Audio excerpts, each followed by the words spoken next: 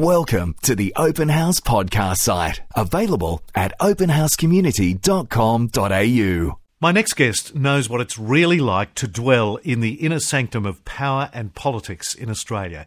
He knows what it's like to move into the Prime Minister's suite on the back of Kevin Rudd's sweeping victory of 2007 and see all that so suddenly collapse in tears some 2.5 years later. He also knows what it's like to straight away begin working with Julia Gillard as Australia's first female Prime Minister. In fact, Tim Dixon has worked closely alongside 3 Labor leaders, and he also knows what it's like to have a much bigger picture, and he sure needed that, in a life grounded by a faith in an all-powerful God. These days, Tim works in New York with Purpose.com, aiming to bring about the kind of change in the world that politics alone just can't. He's in Australia at the moment. I'm so glad he's joining us on Open House. Tim, welcome. Thanks, Lee. Great to see you. Tim, I'll get to that question, so what's it like to really work with Kevin Rudd, in a moment, but I want to start with your work with Purpose.com. It's brought together a number of passions of yours, being an economist with a strong interest in foreign affairs and justice. Well, one of the lessons that I got from working in politics, I had 6 years in politics, working with the different Labor leaders, opposition and in government, was I realised that there's a lot of people in government who want to do really good things, but they're not as powerful as what you think from the outside. On the outside we say, government should do this, they should do that, they should do that. But in fact, from the inside, you realise they're constrained by many things. There's a great statement that President Roosevelt made when somebody came up to him, they were arguing, do this, do this, do this, and he said, I agree with you, now go out and convince me. And one thing that's critical that needs to be done with big changes is we actually need to build public support. And a lot of politicians nowadays are very reactive rather than proactive. That's how the machine works, and how public policy works. And if we're going to achieve big changes, we really need a groundswell of public support. Otherwise, the special interest groups who are always there and the lobbies and so on block good things being done. Purpose is basically there to do that kind of work. It's to build the public support, the public engagement around a whole lot of complex issues, which might be anything from issues like global poverty, improvements to education, obesity and diabetes and those sorts of things. There's environmental issues and so on. And what you find with these issues, if we're going to get change, you've got to build public support and engage the public. I don't think politicians are any longer in the position to do that in the way they once did, because people don't like them and don't trust them, largely. They're very cynical about politicians. But when a community movement starts and drives an issue, people are much more willing to listen and engage. And that's the kind of work that Purpose does, is to find ways to engage people in interesting, fresh ways with these sorts of issues. Social media is a very important part of that. It's critical. So the technology enables us to engage people in ways that were never possible before. I mean, a few weeks ago you had someone on the program who had just jumped online after seeing a magazine do Australia's hottest asylum seeker, and they found that offensive and jumped online, set up a petition, got 5,000 people within a day, and the magazine changed their policy. And that's a great example of how social media empowers ordinary people to be involved. You don't have to be part of a political party. You don't have to be in Parliament. You don't have to belong to a formal organisation or institution. And I think that's one of the exciting points of our time, that power can be spread out more. People who want to achieve change and are innovative and entrepreneurial can do that. If our leaders, as you say, can't lead as they once did, how do you define what good government is and what good leadership is then? Good leadership is, the essence of it is having integrity as an individual, but integrity also in terms of your values. And politicians talk a lot about values, but to me, the real test of your values is what are you prepared to pay a price for? And in politics today, the overall environment, people are pressured by the sort of 24-hour news cycle, the constant run of polling, not to take risks. Because if you take a risk and it's unpopular, your polls go down and you really get hit hard for it. Great leadership is where you're prepared to take those risks. And I think, you think of the big reform era of the 1980s, 1990s in Australia, the Hawke and Keating reforms, which did, a lot to build the country's sort of future prosperity. They were in an environment when they were able to think long-term, make big changes, and if they took a hit in terms of popularity, they were willing to do that. It's a brave thing to do that. Yeah, and as they would say on Yes, Prime Minister. Yeah, it's brave, and that's right. You need courage. Yes, and it's hard. It is harder now to do that than what was in the past. And I guess I have a nuanced appreciation of that from working on the inside. I can see the price of pushing for things that are not popular. It's so much harder to have a conversation with the public and engage it and explain, because everything gets reduced to 140 characters on Twitter. Yeah. So there is this sort of dumbing down of debate, and it's hard to break through that. And that's where I think things like online social movements play a role in building a larger debate where the politicians can't. Was this kind of work and politics, your work with Purpose.com, and politics always in view when you chose economics as your specialty, which is where you've come from? I've always had a passion for the sort of the big issues, politics, and how does the world work? And for some reason, I got fascinated reading newspapers even as a kid at primary school, which my parents thought was deeply strange. Sad individual. I can even remember when there were tabloid newspapers in the afternoon, which Yes. is a long distant memory. Yeah. I think that one thing for me was I've always had a fascination with how do all of these pieces fit together. So one reason why I did economics, I had a few years practicing law, I had my own business for a while, I was involved in teaching. I went in as an economic advisor, became speechwriter. So I saw the kind of political process, been involved in the Labor Party, the sort of the party process. So an understanding how all of those pieces fit together, because I think sometimes if you just train as a lawyer, then you think that the solution to everything is a piece of legislation or legal activism. If you train only as an economist, you think the answer to everything is a treasury model. And the reality is that they're all pieces of the picture. They're all the levers of power that can be used to achieve things. And when you've got complex challenges, you need to sort of know how to use those different levers. And I think, part of that, the way I see it, is there are some inside the political game, the formal political system, and there's also a bunch of them outside, which are important as well. And we need to see both of them as being important and valuable. How did your Christian faith inform all that mix? Well, very significantly, because I've always sensed, at a personal level, I've always sensed the importance of integration between all the different sort of parts of life. I've always found it a little strange that, if God transforms individuals, then surely that also has a larger social impact and a larger effect on society. Faith is never a purely private thing. It has obviously enormous ramifications in your personal life. But I think historically, when God works in, you look at periods of revival, revivals have larger social effects. And so I've always tried to sort of understand how those pieces fit together. I've watched it at a time when I think we've got some really bad models from America in particular, where Christian faith has been associated with one side of politics in a really rancorous and very partisan and negative kind of way, to the extent where if you look at perceptions of Christians among young people in America, they're very negative. There's a very narrow understanding of what the Christian faith actually is, and a lot of that comes because of the kind of Christian activism that there's been in the last sort of 20-odd years in the US. So those things have always interested me, and in an ongoing way, I've thought through a lot of those issues from the inside as well, watching the way that the debate about faith and politics has evolved in Australia. While I share your concern about that, how do you bring faith into a public realm or a policy realm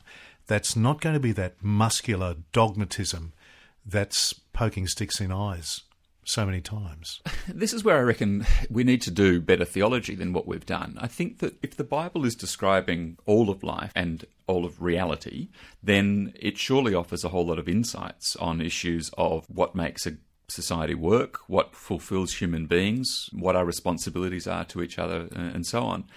So it kind of puzzles me that the debate is often so narrow about personal conduct and those sort of classic personal morality issues. Because, for example, think of the implications. We have, in the biblical story, God revealed as three persons. The Trinity is an immensely complex thing to understand and talk about. But that revelation, that God is three persons, that He is love, and that therefore God is revealed to us through a relationship between three persons.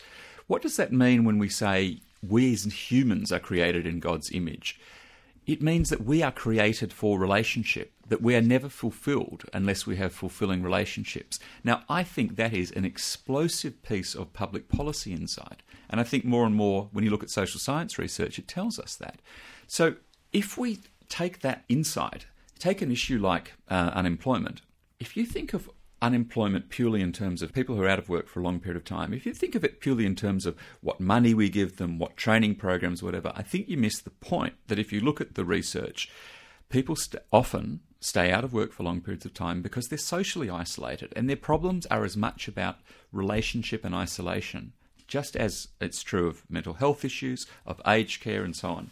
Now, if we started to think less about how do we run a program or spend money at a government level, but more about how do we connect people, how do we build stronger communities, then I think we'd get some terrific insights. I mean, that's just one area, but this is where I see the potential for churches to play an important role, because they're on the ground, they've got their links in communities, and they can do some really positive things. Are you able, though, to convince the politicians of that kind of worldview? Are you able to convince the media, both of whom are so focused on the polls every week or fortnight? I don't need to engage in Trinitarian theology with Julia Gillard, and I think she'd fall asleep fairly quickly if I tried. Just do it quickly. But there is no doubt to me that there are many points of public policy in Australia where people know that we're at a dead end, where the policies approaches we're using aren't working. And I've had this conversation with some cabinet ministers in the last few years.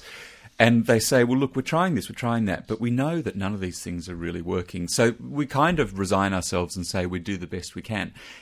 In that sense, there's more opening, I think, than what people often expect or anticipate. There's more opening for fresh ideas. See, I think we're in a very different environment to where we were 30, 40 years ago, where there was a very hard demarcation about a secular government. People of faith were not respected in the public space. They were seen as religious zealots. Now there's much more opening. If you come forward with an idea and say, why don't we try this?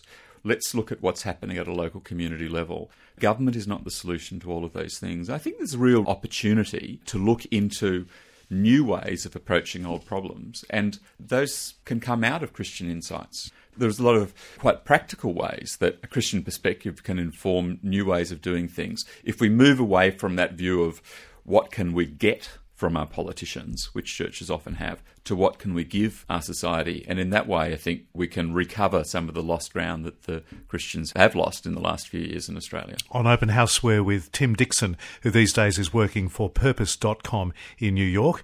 Tim, you've worked, as I said, with 3 Labor leaders. Can I ask you, first of all, why Labor? Why not Conservative? All of the political parties have traditions and, cultures and so on. And I've got friends, across all the parties personally. But the heart of what made the Labor Party, its belief in social justice, the commitment to giving opportunity and advancement to people who don't have opportunities, is very much the heart of the gospel message and very much the heart of the biblical story. Interesting part of the Labor Party history that's lost to most people is that the Labor Party very much grew out of Methodism. Methodism, which drove the trade union movement, was very influential in the early days. And I think some research done recently that showed the first 35 elected members of Parliament in New South Wales. Of those, almost 2/3 were lay Methodist preachers. So, the idea that your faith would lead you into Labor politics, to me, seems to be quite natural. I often actually ask the question in reverse, but I do appreciate that, in the last few years, we've seen, there's almost a sort of expectation that people of Christian faith are likely to be conservative voters, and the numbers certainly show that, and that's partly the influence of America and other things, but to me it feels natural, and there's lots of Christians in the Labor Party, and I certainly know of a lot of younger Christians in the Labor Party, so that perception might change in the next few years. How do you see the Labor Party holding on to and representing those, albeit impressive, roots of its cause? Any of the modern political parties, have the struggle of sustaining their foundational values and translating them in the modern era. So I think, Labor Party's got warts all over it, as we do individually. One of the elements of politics that I think is problematic is the need to always conform and to pretend there's no disagreements. There's enormous debate that go on within political parties, but it seems like, we nowadays have to paper over those disagreements and pretend that they don't exist. They do. I mean, I don't have a Pollyanna-ish view at all. Labor Party in government has made many mistakes and has disappointed many of us in many different ways, but equally has accomplished a great deal. And in Australia, we have a parliamentary democratic system where you're either going to end up with left or right side governments, and that's the institutional structure. Let's make it work. Let's make it work as best we can. And, I would equally wish the very best for friends who go on to the other side of politics. And then I'll debate the issues vigorously, but respectfully with them. The first Labor leader you worked with was Kim Beazley. Paint us a picture of him as a man and as a leader. Kim is a lovely guy. In terms of his personal faith, I mean, he's immensely likeable, warm, charitable person, and someone who was very easy to work with. I remember one moment when we were giving a speech to a Christian audience, and I sat down with him and I said, I think you should be talking about your personal faith. And we had this long, very personal conversation, which seemed extremely strange because we were in the middle of a political party conference, and Kim's ability to sort of forget everything, all the craziness going on outside, he started reciting to me "When I Survey the Wondrous Cross," and gave me the entire hymn. Wow. And I thought it was quite remarkable. And, he did share some of those things subsequently. Look, with all political leaders, you get so close to them when you work as a staffer. You can be with them at 5:30 in the morning when they're up and out. You can be with them at, midnight still in the office working on whatever's happening tomorrow or the next day. So you see all of their strengths and weaknesses. I mean, it's an incredibly intimate thing. And I think one aspect of being a political staffer is it's really important to respect. You're seeing strengths and weaknesses all the time, and you try and bring out the best in the person that you're working with. They all have strengths, they all have flaws. If you can engage, you take them as they are, try and make the most with them. So with that kind of affection for a bloke like Kim Beazley and that kind of bloke, was it a hard thing when you saw Kevin Rudd knock him off and you've got to work with Kevin Rudd now? The day itself was really hard because the tragic coincidence was that Kim literally walked out of the caucus vote and was told that his brother had died.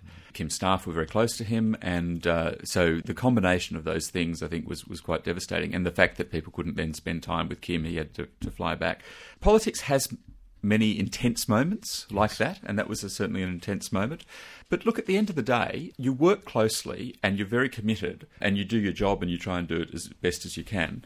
But you're working for the country. You're working for the country's interest and for the party. So there's a transition. Kevin came in. The caucus is given the responsibility to make that choice. And, we sort of moved on. So, I mean, I always maintain good relationships with Kim, with Kevin, worked with Julia. I don't see why you should, if you like one or try and work with one, that you should therefore be against the other. I know that does happen to some of the hard-headed guys. Yeah, I'm not naive, yes. But I think also there's a different way of approaching it. Okay.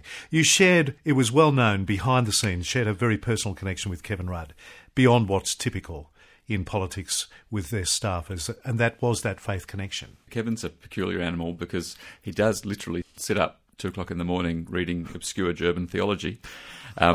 So it's true. No, it is actually true. Kevin's a multicoloured personality.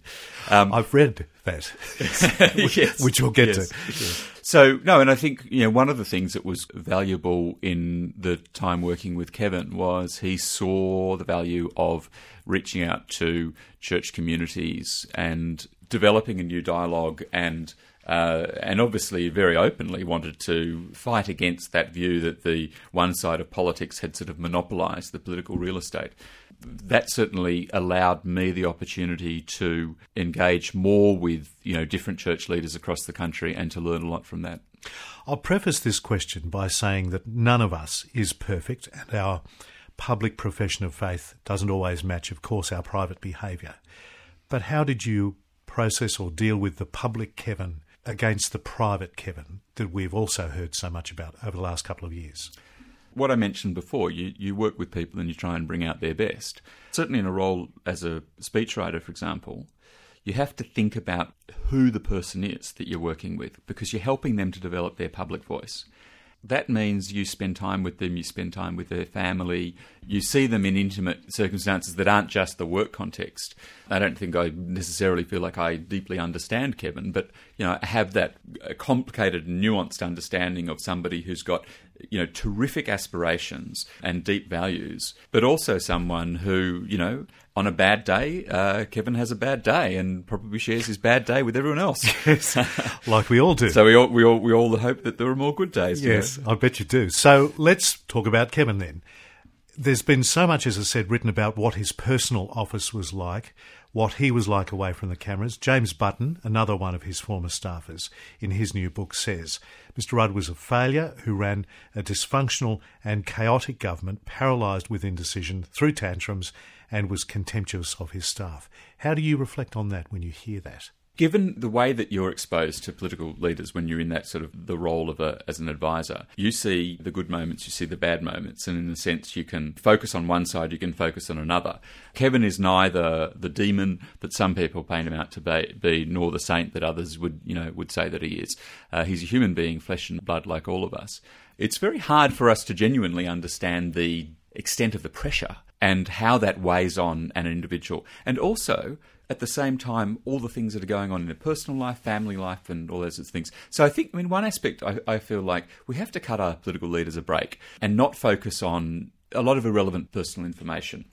Now, obviously, where the way that you relate to your colleagues and the way that you relate to your staff and all those sorts of things, those things do have an impact on how you work. And I'm sure that Kevin would be the first person to say, he had lessons to learn from his time in office, because he's a guy who's naturally more bookish and more focused on detail and policy and so on, and he's a less relational guy. And in a sense, politically, I guess he paid the price for that. Yes, because it really does matter how you treat people in politics. Absolutely. With him, it just seems that there was such a gap between the public face of Kevin and what we now learn went on behind the scenes.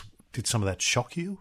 I think it's important to take people as they are and try and bring out their best. If you think of political history, reading books like Robert Caro's amazing biography of LBJ in the 60s, LBJ was a strange, often nasty, mercurial character who also was the guy who delivered the war on poverty and civil rights. So let's not think that someone has to be of perfect character to be a good leader. I think some of the questions you ask about ethics, integrity, and so on are really important. But the really important thing, and it's not to escape those questions, but the really important thing is how you govern and the decisions you make, and whether you govern in the public interest or whether you cave into all of those special interests, the powerful, who want you to do what they say. And I think, as a Christian, biblically, the test of good leadership is much more to do with what you do in office and how that affects the people that you govern. And in terms of this balance, I think we need to put a little bit more of our focus on the harder process of working out, is somebody a good leader by what they do, rather than focusing on all the personal stuff that kind of comes out in dribs and drabs and stories. So with the depth and the intensity of that connection that you had with him, on the day that all ends so suddenly in tears, as I said before, how do you then pick up the pieces and then start working with Julia Gillard, when numbers of others like Kevin couldn't? Many couldn't, no. Yes. Well, I'd also worked with Julia very closely for the previous, since 2007. I was responsible for industrial relations policy, so work choice as the Fair Work Act, and had a lot of respect for her, really liked, she's a very easy person to work with, a very good manager. When you're a staffer, my view of it, you're not an elected official, you're not an elected member of parliament, you're not responsible ultimately for the decisions about who is the leader of the party, and you accept that's, it's not your role. So my role is to serve the leader, serve the party, serve the nation. And Julia Gillard didn't change all the policies the day she came in. And as much as I understood, of course, the nature of the very difficult personal circumstances, so did a lot of cabinet ministers. And Anthony Albanese has talked about it in the last, earlier this year when the leadership challenge was on. And he said, this is incredibly hard. He hates to see these tensions, the personal tensions. That's how I feel, because, knowing these people, knowing cabinet ministers and backbenchers, MPs, at that personal level, you see how many genuine good people there are who are trying to do their best in a political machine that often makes it hard. They often look different publicly to what they really are, privately. Yeah. You emerge from this kind of searing hothouse of politics, especially from that inner sanctum, with a range of incredibly valuable insights and experiences and abilities that would be hard to gain, I think, anywhere else. Could you explain just briefly to us some of those insights and what you've learned, what you've gained out of the whole experience? It's kind of like having a helicopter view. You see how the different pieces fit together. And I think that's where it's an amazing privilege to serve in that kind of role. I think what that has given me is a good sense of how things work, how things change, why, when you need to change something in a country and it doesn't happen, the reasons why it doesn't happen. I think it's always struck me, going to the political fundraisers that unfortunately we have to have too many of with business leaders, and you have the CEOs of big companies. It's always struck me in a surprising way, because you sort of expect them to understand the world in a broad way, and how little a lot of business leaders actually understand how it works. You know, they have this view that because they run a company, they can make a decision and get it implemented tomorrow. Why can't the Prime Minister? Almost forgetting the fact that there's a cabinet, there's a public service, there's a caucus, there's a parliament, there's all the complications of implementation, there's the lack of money, all of those things. The media. And then the media. And let's start on the media. I mean, I guess the perspective I've walked away with is that there are many different levers of power to use to accomplish good and overcome evil, in a sense, and, attack problems. And no one lever, whether it's starting a big movement doesn't solve the problem, but it can be part of the solution. A government decision doesn't solve the problem, it's part of the solution. I'm sure you've learnt a lot about how to deal with people and about relationships. Yeah, and I mean, one thing that certainly, it feels like a very obvious thing to say, and I guess it's partly informed by personal faith of just, believing in the dignity of every person and believing in the value of respect and working with people and bringing out their best and so on. The practicalities of just human beings is something that strikes you in an odd way in those sort of great moments of national crisis or urgency or whatever, that some of the most significant things someone can do is just go out and buy a coffee for everybody else who's still working late at night or whatever. And people just personally are very, in those senior roles, get really pushed to the limit. And just as people need support, and it's just seeing the very human side was a particularly interesting thing for me, because in a sense you don't really think about it. You watch The West Wing and you think it's all glamour and Australia is not the West Wing. No, it's not. That's what people like you learn. So I sit here and I speak to you and I think the one burning question is there a job in politics for you? Is there an ambition for it, a desire for it? Personally, I have a strong sense, comes out of my faith, a strong sense of calling, vocation, calling into work in the public sphere, to work on these large issues. How do the pieces of good policy, issues of justice and overcoming injustice, how do those things come together? Right now, the work I'm doing is richly stimulating and rewarding. I want to do some work on helping churches to engage better with the political process, which is something where, I've certainly learned a lot from my role in government. Yeah. And there's a good bit of work to be done there. I'm writing a book that comes out of that experience. And I'm certainly interested in the longer term in getting into politics in the sort of elected role. From my perspective, having seen what I've seen, I see the downside. It's just so immensely costly in terms of people's lives and families and so on. I don't see much glamour in it. It's a real grind. I think it's really wrong to think that that's the only way or even the main way that someone can contribute to making a better society. I think there's so many other ways, including business, including social enterprise, church leadership, community leadership.